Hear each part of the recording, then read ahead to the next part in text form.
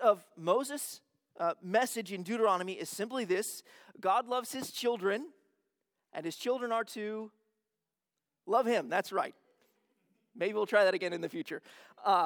So study up. Moses was God's great servant who led Israel out of Egypt and through the wilderness to the edge of the promised land of Canaan. God gathered his people on the edge of the Jordan and used Moses to remind his people of his gracious dealings with them in the past and of his good commands. Throughout the book of Deuteronomy, we have heard Moses say over and over and over again that the people must cross the Jordan, they must conquer the Canaanites in the power of God, and they must keep God's commands. It may come as no surprise to you, but this morning as we study Deuteronomy 11, Moses will say virtually the same thing to Israel as he has said in the previous 10 chapters. Now, to be fair, each time Moses has delivered this message to the people of Israel, he has elucidated different motivations and encouragements with respect to this call to obedience and love for God. And Moses takes that very same approach in chapter 11. If you recall our study of Deuteronomy chapters 9 and 10 from last week, then you'll know that Moses effectively summarized his teaching by holding out God's petition for Israel to love, trust, and obey him in Deuteronomy chapter 10, verses 12 to 22. To put it more succinctly, God said to Israel, "Give me your heart." Well, in Deuteronomy 11, that petition from God, that call for Israel to give God their heart, that petition from God continues. It's even transformed into a pressing choice that Israel must make. I want to show you this in the text. So just skip down toward the end of Deuteronomy chapter 11. Take a look there at verses 26 to 28. Deuteronomy chapter 11, look at verse 26 to 28. "See, I am setting before you today a blessing and a curse. The blessing, if you obey the commandments of the Lord your God, which I commanded you today, and the curse, if you do not obey the commandments of the Lord your God, but turn aside from the way that I am commanding you today, to go after other gods that you have not known." See, this is where chapter 11 is headed. Moses wants to impress upon Israel the choice that he is setting before them. They may choose obedience and blessing, or they may choose rebellion, disobedience, and curse. The choice is theirs to make. Right now, we don't feel the proper weight of that choice, and that's because we haven't fully considered what leads up to it. But this is where we're headed. Like Israel, you and I, here this morning, we have a choice to make. We have a choice to make. We can either choose the obedience of faith, as the Apostle Paul calls it in Romans chapter 16, verse 26, or we can choose disobedience. Faith in Christ leads to the blessing of being with Jesus forever in the promised land of heaven, but disobedience leads to eternal, self-conscious torment under the wrath of God, who is a consuming fire. We're going to study Deuteronomy chapter 11 in 4 sections under 4 headings. 1, God's curse on his enemies. 2, God's care for the promised land. 3, God's call to obedience. And 4, Israel's choice of blessing or curse. Those 4 points will form the outline of the rest of the sermon. Let's begin with our first point. I'll repeat each of those points as we make our way through. Let's begin with our first point. God's curse on his enemies. Please follow along as I read Deuteronomy chapter 11. Let's start at the beginning, verse 1 to verse 7. Deuteronomy chapter 11, verses 1 to 7.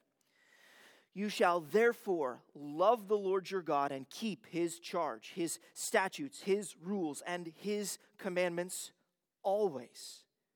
And consider today, since I'm not speaking to your children who have not known or seen it, consider the discipline of the Lord your God, his greatness, his mighty hand and his outstretched arm, his signs and deeds that he did in Egypt to Pharaoh, the king of Egypt, and to all his land. And what he did to the army of Egypt, to their horses and to their chariots, how he made the water of the Red Sea flow over them as they pursued after you, and how the Lord has destroyed them to this day. And what he did to you in the wilderness until you came to this place, and what he did to Dathan and Abiram, the sons of Eliab, sons of Reuben, how the earth opened its mouth and swallowed them up with their households, their tents, and every living thing that followed them in the midst of all Israel. For your eyes have seen all the great work of the Lord that he did. So as chapter 11 opens, we are reminded once again of God's constant call for the people of Israel to love God, to love the God who first loved them. Israel's love, as it's often explained in the scriptures, is demonstrated through obedience to God's laws. Our obedience to God reveals our love for God. We love because he first loved us, as 1 John chapter 4, verse 19 tells us. After this call to love and obedience, Moses calls the people to consider the discipline of the Lord, his greatness, his mighty hand, and his outstretched arm, his signs and his deeds. And when Moses calls the people of Israel to consider the discipline and deeds of the Lord, he is calling them to remember how God has cursed his enemies. We should be careful to note that these enemies, they were foreign and domestic. Egypt was an enemy of God, but so were some within Israel. Egypt is cast as an enemy there in verses 2 through 4, but we will come upon some enemies of God within Israel in verses 5 and 6. And I want to clue you into a historical and kind of a structural factor here.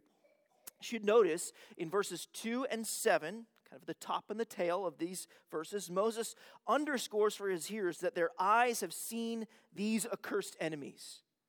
Moses' hearers were children when they left Egypt.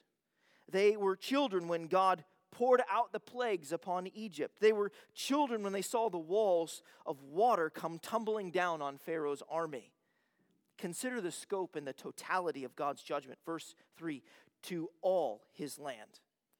And when Yahweh cursed Egypt's army, he crushed their horses and their chariots too.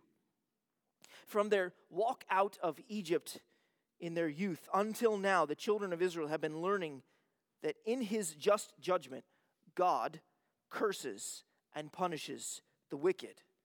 As they walked in the wilderness and grew up, they witnessed God's discipline and curse upon his enemies within the nation of Israel too. See, in verse 6, Moses mentions there Dathan and Abiram, the sons of Eliab, and how the earth opened up its mouth and swallowed them up. No wonder these deeds are described by the miraculous term signs. The story of Dathan and Abiram, it appears in Numbers chapter 16. What evil had they committed? What vile and vicious sin had they committed that they, and notice this, and their households, their tents, and every living thing that followed them in all the midst of Israel, what thing had they done that should lead the Lord to make the earth open up its mouth and swallow them? What sin deserves to be cursed like that? What did they do? They complained. I suspect that each one of us here this morning has complained this past week. Perhaps even today. And just so you know, you've got good grounds for a prayer of confession and a prayer of thanks now. Lord, I confess that I was wrong to complain. Forgive me for Christ's sake. Lord, I thank you that you did not open up the ground from under my feet. Lord, I thank you that Christ Jesus has borne my curse for my complaining. Dathan and Abiram complained. They also held Moses in contempt and contested his leadership of the people of God.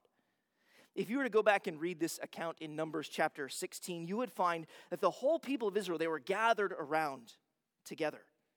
And those who did not side with Dathan and Abiram, they were instructed to step back, to walk away from these men. Imagine being a child in Israel and having your parent pull your hand and drag you back away from them, only to just a minute later see the earth open up and swallow them whole.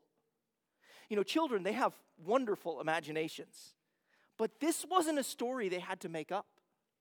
It was a true story. It really happened. A story that no doubt they had burned into their memories. What's the point of all this? What's the point of these stories of God's enemies, foreign and domestic, receiving his judgment and curse? In the words of one scholar, Eugene Merrill, those listening to Moses could not plead either ignorance or lack of personal accountability. What they had experienced should have provided the highest motivation to loving response and obedience. That's the point of recalling these curses. Moses wants to impress upon his hearers the dangers of disobedience, the dangers of being an enemy of God. It leads to death. It always has. It has from the very beginning. God will curse his enemies, and they will suffer his judgment. What about us? What does this have to do with you and me? I mean, we're not the Old Testament people of God. We're not Old Testament Israel. Can we really say that we have seen God's greatness, his mighty hand and his outstretched arm? I think that we can. Often we forget the miracle of conversion. We forget how God is mighty to save. We forget how he conquers rebel hearts, overthrows the onslaught of Satan, and rescues sinners from judgment. Regeneration, causing someone to be born again into a living hope, is a sovereign saving act of God. It is a miracle that God performs in bringing the spiritually dead to life in Jesus Christ. We see God's greatness, his mighty hand, his outstretched arm when he saves sinners like you and me.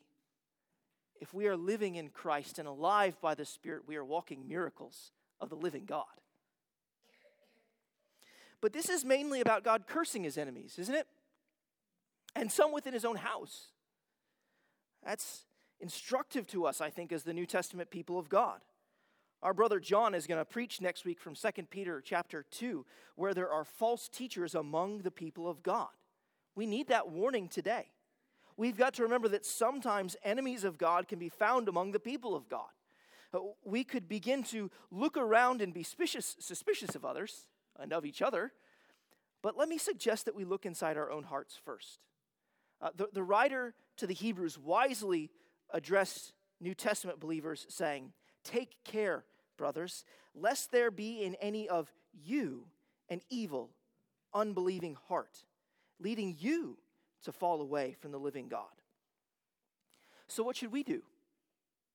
We should examine our own hearts and see if they're unbelieving.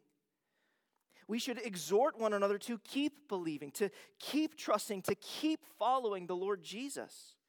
We need one another. And as we encourage one another and build each other up, what we are doing is preventative care in each other's hearts. We're helping each other not to become hardened by the deceitfulness of sin. The only way to be sure that you're not an enemy of God is to place your whole hope in his Son, Jesus Christ. Look to Jesus, and you will live. Help others look to him too. Help them live, and so escape God's curse. God's curse on his enemies is immediately contrasted with his care for the promised land of Canaan. Let's turn now and consider our second point, God's care for the promised land. Please follow along as I read Deuteronomy chapter 11, verses 8 to 17. Here in verses 8 to 17, we see God's care for the promised land. Verse 8, "You shall therefore keep the whole commandment that I command you today, that you may be strong and go in and take possession of the land that you are going over to possess, and that you may live long in the land that the Lord swore to your fathers to give to them and to their offspring, a land flowing with milk and honey. For the land that you are entering to take possession of, it is not like the land of Egypt, from which you have come, where you sowed your seed and irrigated it, like a garden of vegetables. But the land that you are going over to possess is a land of hills and valleys, which drinks water by the rain from heaven, a land that the Lord your God cares for. The eyes of the Lord your God are always upon it, from the beginning of the year to the end of the year. And if you will indeed obey my commandments that I command you today, to love the Lord your God and to serve him with all your heart and with all your soul, he will give the rain for your land in its season, the early rain and the latter rain, that you may gather in your grain and your wine and your oil. And he will give grass in your fields for your livestock, and you shall eat and be full. Take care lest your heart be deceived, and you turn aside to serve other gods and worship them. Then the anger of the Lord will be kindled against you, and he will shut up the heavens so that there will be no rain, and the land will yield no fruit, and you will perish quickly off the good land that the Lord is giving you."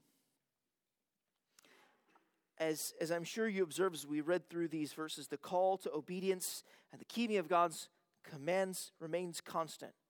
Verses 8 to 13 are particularly clear on that point.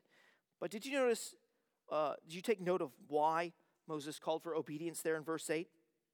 He gave Israel two reasons for obedience in verses 8 and 9, strength and length. Somehow, their obedience is tied to the strength and length of their lives. So keep the whole commandment that I command you today, that, it's a purpose clause, that you may be strong. And then skipping down to verse 9, and that you may live long.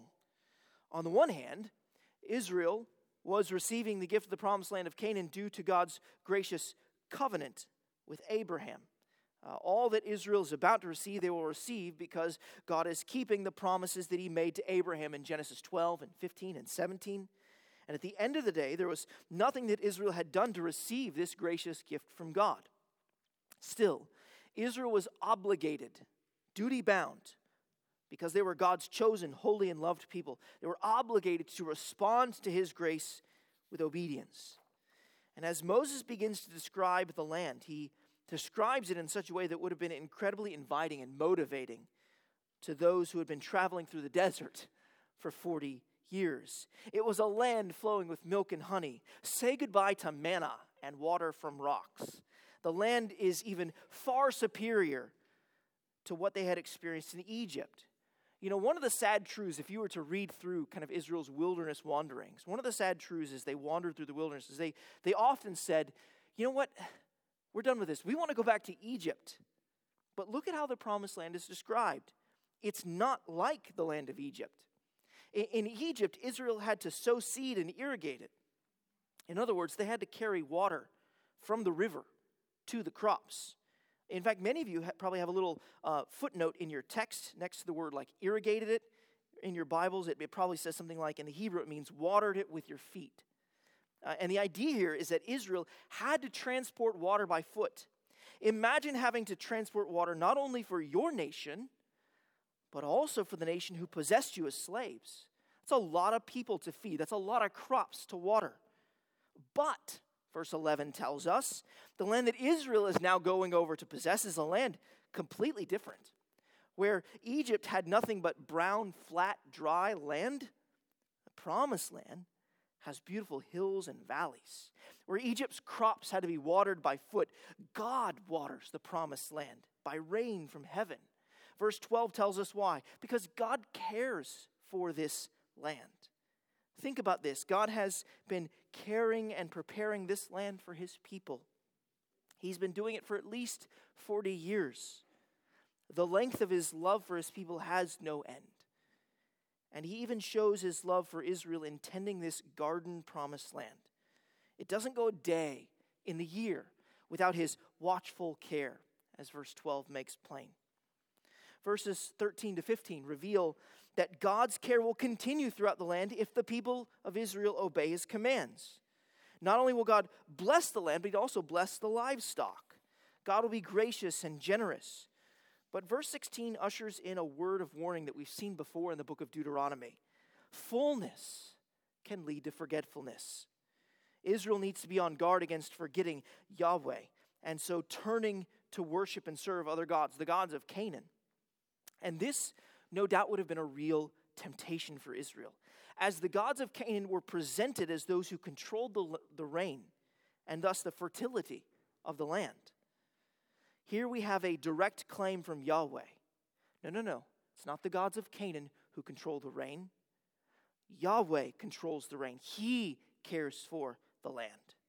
If Israel were to turn away from God, God would turn away from them and the blessing that he intends to continue to pour out upon the promised land. So wait. Does this mean that if I obey God, I'll be materially blessed? Well, that's kind of the wrong question. It almost speaks of a greater love for the things of this world than the God who made the world. The truth is that God is worthy of our obedience because he's the author of our lives. The truth is he owes us nothing but hell. The truth is that the sweep of Scripture also teaches us that many people obeyed God and yet suffered. And we need only think of Jesus, right? many people in Scripture obeyed God and yet suffered. They didn't receive the apparent blessings of God. Go and read the Psalms, and you'll find the saints of old suffering. They lament that they've obeyed, and yet they suffer. Sometimes they're even crying out to God, saying, come on, the wicked prosper. What's going on here? And Jesus, he tells his disciples that if they obey him and follow him, they'll suffer. We've got to be careful not to read God's word in a wooden manner. Sometimes it is true that material blessings accompany obedience. Yes, sometimes diligent work is rewarded through material blessing. But the truth is that the greatest blessings of our obedience to God, what comes with it is not material, but spiritual. If you obey the Lord Jesus Christ from the heart, I promise you, you will better know the sweetness of the fellowship with God. You may physically suffer for it along the way, but no one can rob you of the joy of communion with God from your heart. And I think that those who were there listening to Moses knew that there was a great blessing beyond even that of the promised land of Canaan. See, even those blessings of that land that God would surely pour out, even those blessings, they pointed to something greater. Those who were listening to Moses with hearts full of faith, believing the promises of God, those listening to Moses knew that they were going to receive a good land, a blessed land, a land that God especially cared for, and yet they knew that that land was nothing compared to what God would give his people in the promised land of heaven.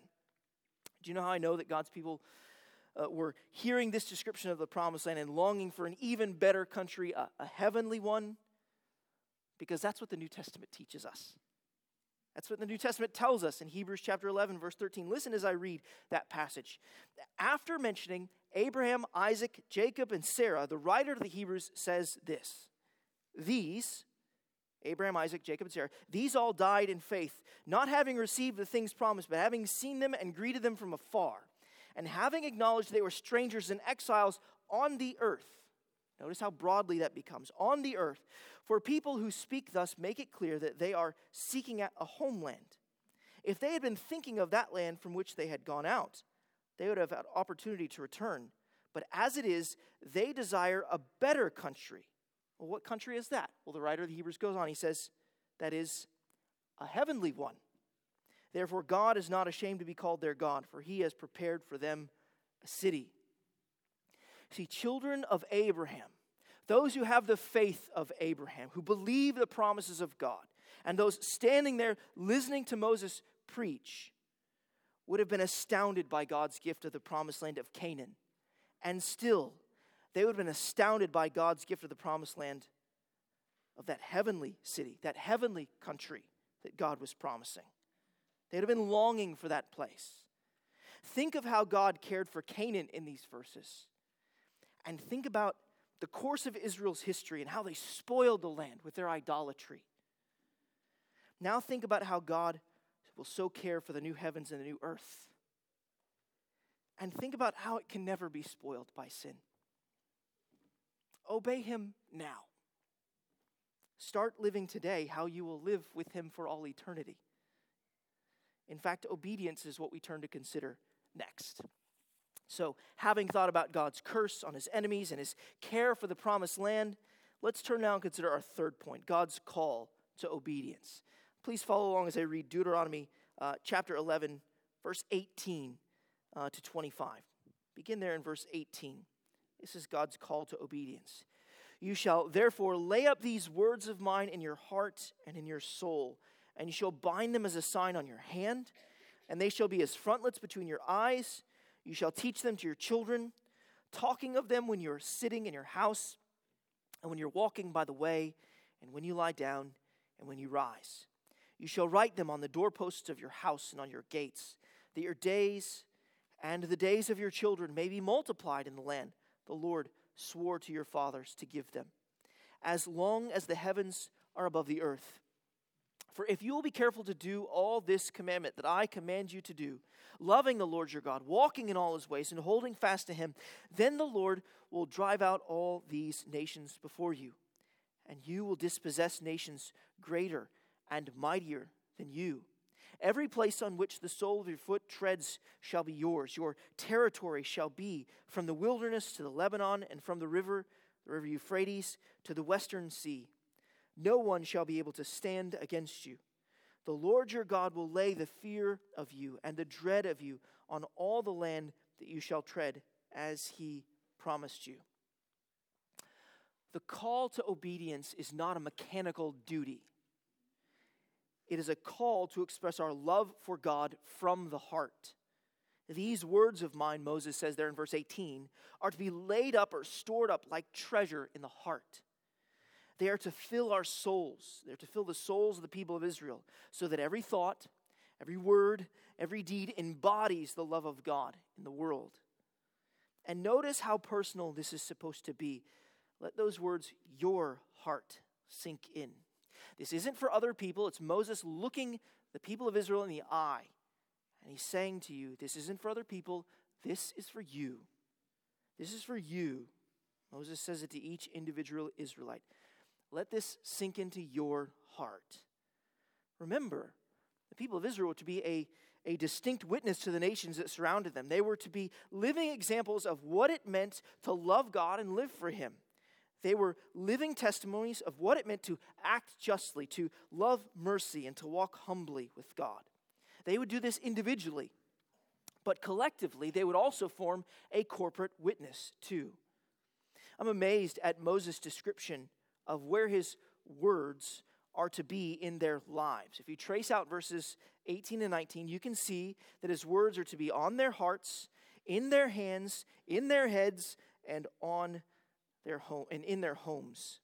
In every aspect of the lives of the people of Israel was to be filled with Moses' words, which were really God's words because they were the commands that he had given to Moses. You see, verses 18 and 19 are really a recapitulation of what we learned in Deuteronomy chapter 6. Moses is repeating his teaching. And stop and think about this. When a preacher repeats something, it must be important.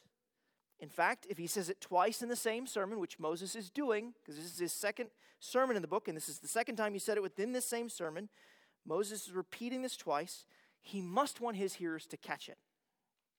When Moses turns to focus on the home in verses 19 and 20, what he is trying to communicate is that the truth about God is to be passed down to subsequent generations, and that the children of Israel are to be taught that Yahweh is God and God alone, everywhere, at every time, every day. The children of Israel are to be taught this truth about God from the moment they open their eyes and begin their day until they close them and fall asleep. They're to be taught the truth about God every place they go. Now let's just pause and meditate on this and apply it to our own lives.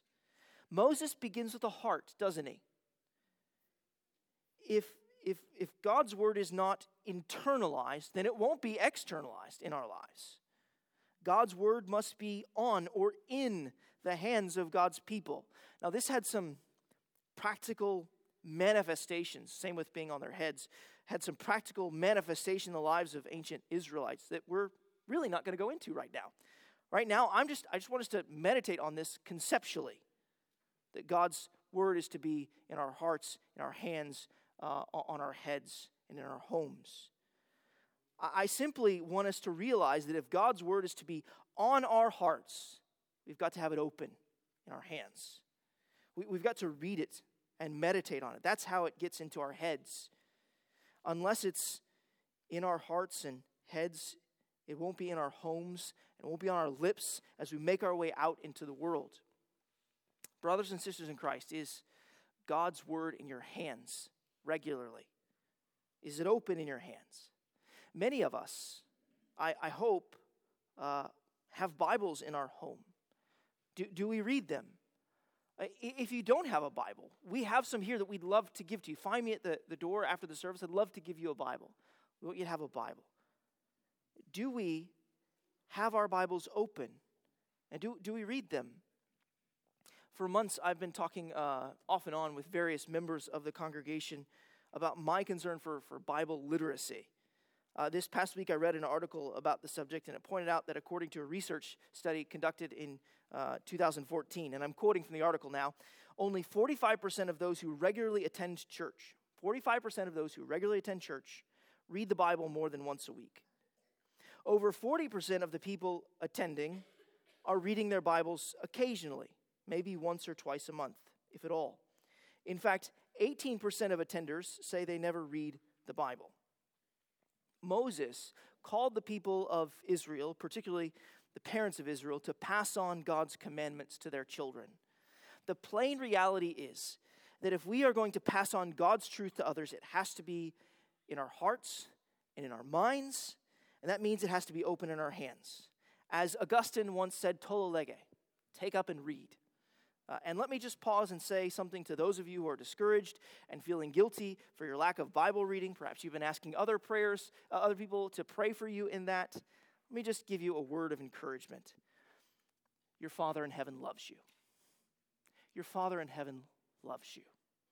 Tomorrow is a new day. You can feel guilty about the past, or you can realize that tomorrow is a new day. Tomorrow is a new day. And you can make a different choice tomorrow than the one you made yesterday or last week. Don't underestimate the gracious gift of God of a new day. Now, appended to this comprehensive call to obey God's word, to see his commands come to expression in every space and place in the lives of the people of Israel, is a promise. That promise is found in verses 22 to 25. See, verse 22 begins with, if you will be careful to do all of this commandment, and then verse 25 ends with, as he promised you. What did God promise? He promised complete and total victory. Complete and comprehensive commitment to the commands would be connected to the complete conquest of Canaan. Does this mean that Israel earned the gift of the promised land because of their commitment to God's commands? No. It was already coming to them as a grace gift from God because of the pre-existing covenant commitment to Abraham, Isaac, and Jacob. Not only this, but as we see in these verses, and as we've seen before in the book of Deuteronomy, the Lord will drive out these nations. Does this mean that their obedience or disobedience didn't matter? No. It mattered a lot. Obedience would be met with blessing, and disobedience would be met with curse. God's divine, sovereign, and unilateral grace never obliterates the need for obedience. God's divine, sovereign, and unilateral grace never obliterates the need for obedience. God's divine, sovereign, and unilateral grace is that which impels, motivates, and encourages us to choose obedience, to choose the blessing over the curse. A choice must be made. And this is what we turn now to consider in Deuteronomy chapter 11, verses 26 to 32. Our final point is entitled Israel's choice of blessing or curse. Israel's choice of blessing or curse. Let's read verses 26 to 32 now. See, I am setting before you today a blessing and a curse. The blessing, if you obey the commandments of the Lord your God, which I command you today. And the curse, if you do not obey the commandments of the Lord your God, but turn aside from the way that I am commanding you today, to go after other gods that you have not known. And when the Lord your God brings you into the land you are entering to take possession of it, you shall set the blessing on Mount Gerizim and the curse on Mount Ebal. Are they not beyond the Jordan, west of the road, toward the going down of the sun, in the land of the Canaanites, who live in the Arabah, opposite Gilgal, beside the oak of Moreh? For you are to cross over the Jordan, to go in, take possession of the land that the Lord your God is giving you. And when you possess it and live in it, you shall be careful to do all the statutes and the rules that I am setting before you today. I should hope that Israel's choice is obvious to us all. The choice before Israel is a choice between blessing and curse, between obedience and disobedience, between the worship of Yahweh and the false gods of Canaan.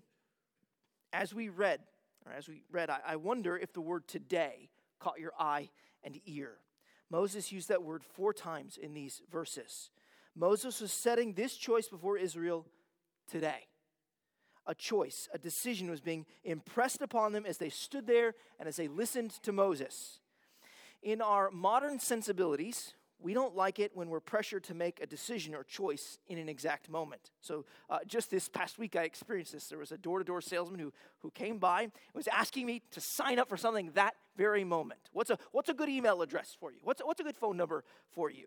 And he was assuring me as he was doing that I wasn't making any kind of decision right there and then. Actually, choosing to sign up for something is a decision. It's a small one, even if it's not the final one. I didn't like being pressured to make a decision, so I politely kind of sent him on his way. Moses, though, is no salesman. He's God's spokesman. So an answer must be given. And he is quite clearly demanding a decision today. And here we must recognize that refusing to choose is a decision by default. How many times does that happen in our lives? We've not made a decision, and actually an outcome still emerges. Yes, refusing to choose is a choice in and of itself. Not only was Israel to choose this day whom they would serve, but they were even to memorialize their decision once they got into the land. That's what verses 29 and 30 are all about. These verses, they envision this ceremony on these two mountains in which Israel publicly proclaims their choice. And I love how Moses is just so specific of where these mountains are located. Just so you know, it's right here. I'm going to give you geographic directions so that you can make sure that you carry out this ceremony, that you memorialize your choice of whether or not you will serve me, whether or not you will choose blessing or curse. Yes, and that they would have this ceremony in the future implies not only that they would have to choose today, but they would have to choose in the days ahead, right? Say they get into the promised land, that the Lord had cleared out the nations, they could refuse to memorialize their choice, right? They could choose and they could decide to say to themselves, you know what? We don't want to do that whole blessing curse thing on those mountains. We just want to get on with our lives in this lovely land. Israel had to choose that day and every day following whether or not they would serve the Lord and keep his commandments. Disobedience doesn't occur in the blink of an eye. We don't wake up one day and say to ourselves, you know what, today I'm going to disobey. No, it begins small, but it slowly grows. And it grows incrementally throughout our days. The truth is we must choose afresh each day. We must choose blessing or curse. Now, I suspect that something has been bothering you about Deuteronomy 11. If not, something should have been bothering you about Deuteronomy 11. If you look back up at verse 17, you'll notice that Israel was threatened with the loss of the land should they choose disobedience. In other words, they were threatened with curse. Looking back even at the first 7 verses of the chapter, we can now see that maybe there was something more to Moses choosing a few men from Israel as examples of God's curse on God's enemies. Can the land really be lost? Can the promises of God be lost? If you were to keep reading through the history of Israel, you would find that Israel eventually chose disobedience. And because of their disobedience, they endured the curse of the exile. They worshiped false gods. They set up idols. They turned away. And they were thrust out of the promised land. Like Adam and Eve were thrust out of the Garden of Eden for their disobedience, so the people of Israel were thrust out of the land of Canaan. But do you know what the prophets reveal? The prophets reveal that the exile still continued even after Israel returned to the land. See, the final chapter of Nehemiah reveals that Israel had gone back. Once they were back in the land, they had gone back to flouting God's command. They were desecrating the Sabbath. And Malachi, the last book of the Old Testament, opens with priests despising God's name, offering polluted food on the altar, and offering deformed animals for sacrifices. In other words, Israel was still choosing disobedience, and therefore still worthy of curse. See, as the New Testament opens, the exile is still going on. Their hearts were far from God. The truth is That is what every human chooses apart from God's grace. Every human chooses disobedience apart from God's grace. We can't keep the whole commandment, which is what Moses has been telling them they must keep.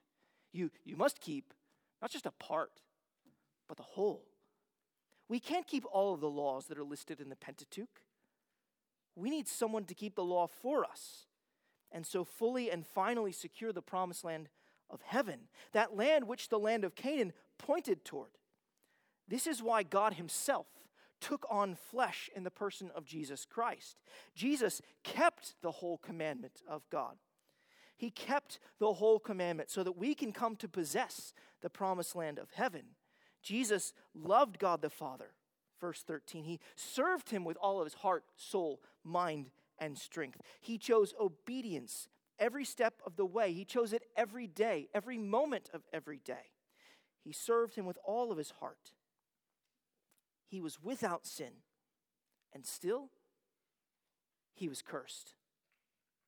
He died on the cross. And Deuteronomy chapter 21, verse 23 tells us that cursed is everyone who is hung on a tree. Why was Jesus cursed when he was obedient? Jesus was cursed because he was bearing the curse that our sins deserve. You see, because of our disobedience, we deserve to have the eternal anger of the Lord kindled against us. Verse 7. Yet while we were still sinners, enemies of God, Jesus Christ died for us.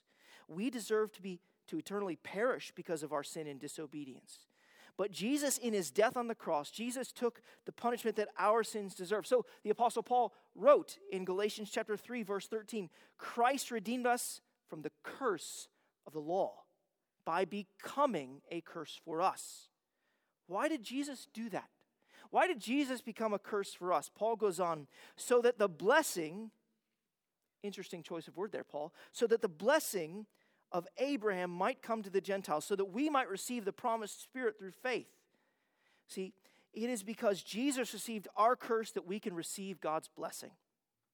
And 3 days after Jesus' death on the cross, he was raised from the grave, proving to us all that he has secured eternal life in the promised land of heaven. And even now he is seated at the right hand of God the Father on high. We too have a choice of blessing and curse before us today. Either we can personally bear the curse of God for our sin and disobedience, or we can turn from our sin, trust in Jesus, and receive the blessing of eternal life. Friend, if you're here this morning and you're not a believer and follower of the Lord Jesus Christ, then I want to invite you to choose blessing today. God's word has set before you a blessing and a curse. You choose blessing, and there's irony in this, I know. You choose blessing by confessing that you've been disobedient. You choose blessing by confessing that you're worthy of curse. You choose blessing by confessing that like Adam and Israel and everyone else in the world, that you have not kept God's law and that you're worthy of God's curse. You choose blessing not only by confessing that you're a sinner and a rebel against God, but also by confessing that your only hope is in Jesus Christ, the only one who kept the whole law of God. Believe that Jesus lived for you the obedient, commandment-keeping life that you have not lived. Believe that Jesus died for you, bearing your sin and your curse in his body on the tree. Believe that Jesus was raised again from the grave 3 days after his death. Believe that since Jesus was welcomed into God's presence, into God the Father's presence, that you too will be welcomed into the Father's presence for all eternity. Look to Jesus in faith and live. And if you want to know more about what it means to receive God's blessing through Jesus Christ, please come and find me at the door after the service. I'd love to talk to you about this good news in Jesus. As we conclude, brothers and sisters in Christ, I want to remind you that like the Israelites had to choose blessing and obedience each day, so we too have to choose Christ each day.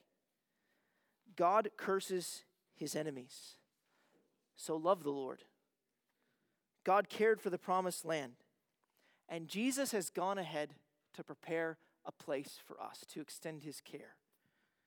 So prepare for that place with him God called Israel to obedience, and Jesus has done the same with us. In John chapter 14, verse 15, Jesus said, "If you love me, you will keep my commandments." Even as we rest in his obedience for our salvation, so we obey to display our love for him and his love for the world. Choose Jesus today. That choice is before you today. Choose him gladly. And if the Lord should give us life and breath tomorrow, choose him tomorrow and choose him always. Let's pray together.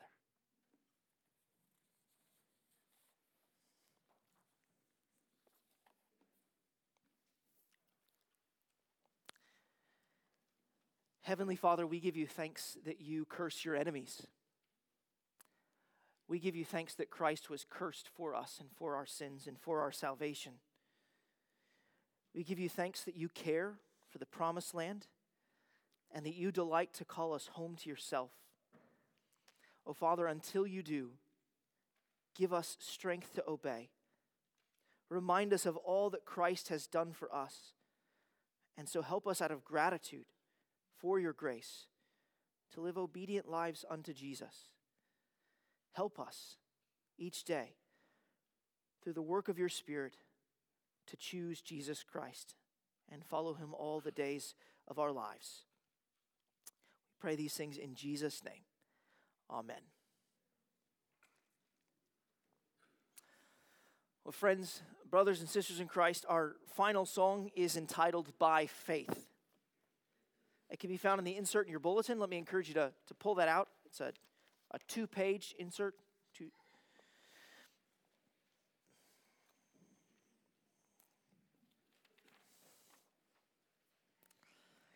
This morning from God's word, a choice has been set before us. A choice to follow the Lord Jesus and to rest in God's blessed favor because of Jesus, or a choice to remain under the wrath of God.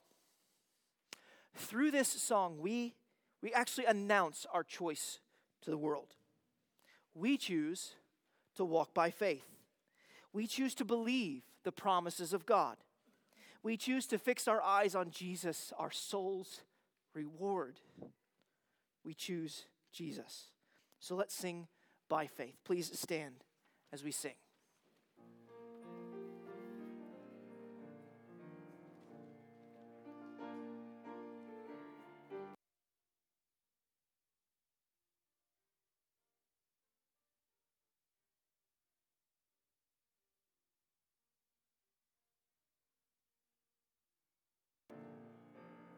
By faith we see the hand of God in the light of creation's grand design, in the lives of those who prove his faithfulness, who walk by faith and not by sight. We will stand as children of the promise. We will fix our eyes on him, our soul's reward, till the race is finished and the work is done. We'll walk by faith and not by sight. By faith our fathers roamed the earth, with the power of his promise in their hearts, of a holy city built by God's own hand, a place where peace and justice reign. We will stand as children of the promise. We will fix our eyes on him, our soul's reward, till the race is finished and the work is done. We'll walk by faith and not by sight. By faith the prophets saw a day when the longed-for Messiah would appear, with the power to break the chains of sin and death, and rise triumphant from the grave.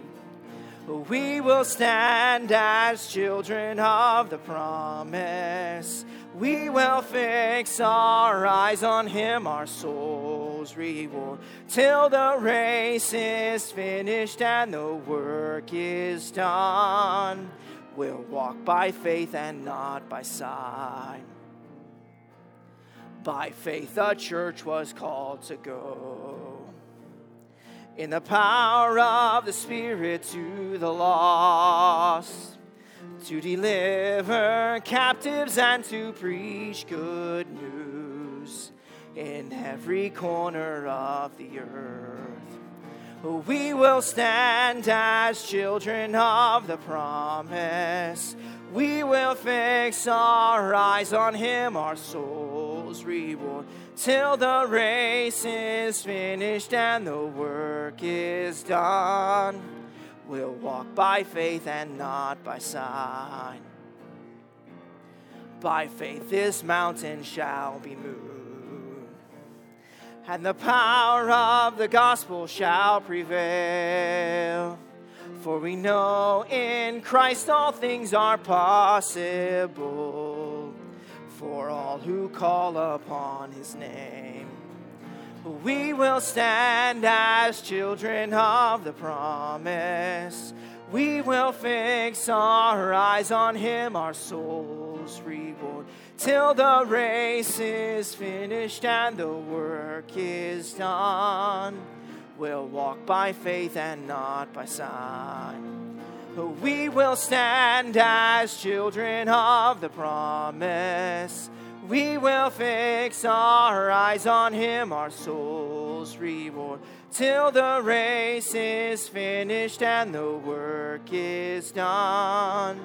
We'll walk by faith and not by sight. Amen. I pray that you may know what is the hope to which he has called you, what are the riches of his glorious inheritance in the saints, and what is the immeasurable greatness of his power toward us who believe, according to the working of his great might in Jesus Christ. Amen. Amen. Please be seated.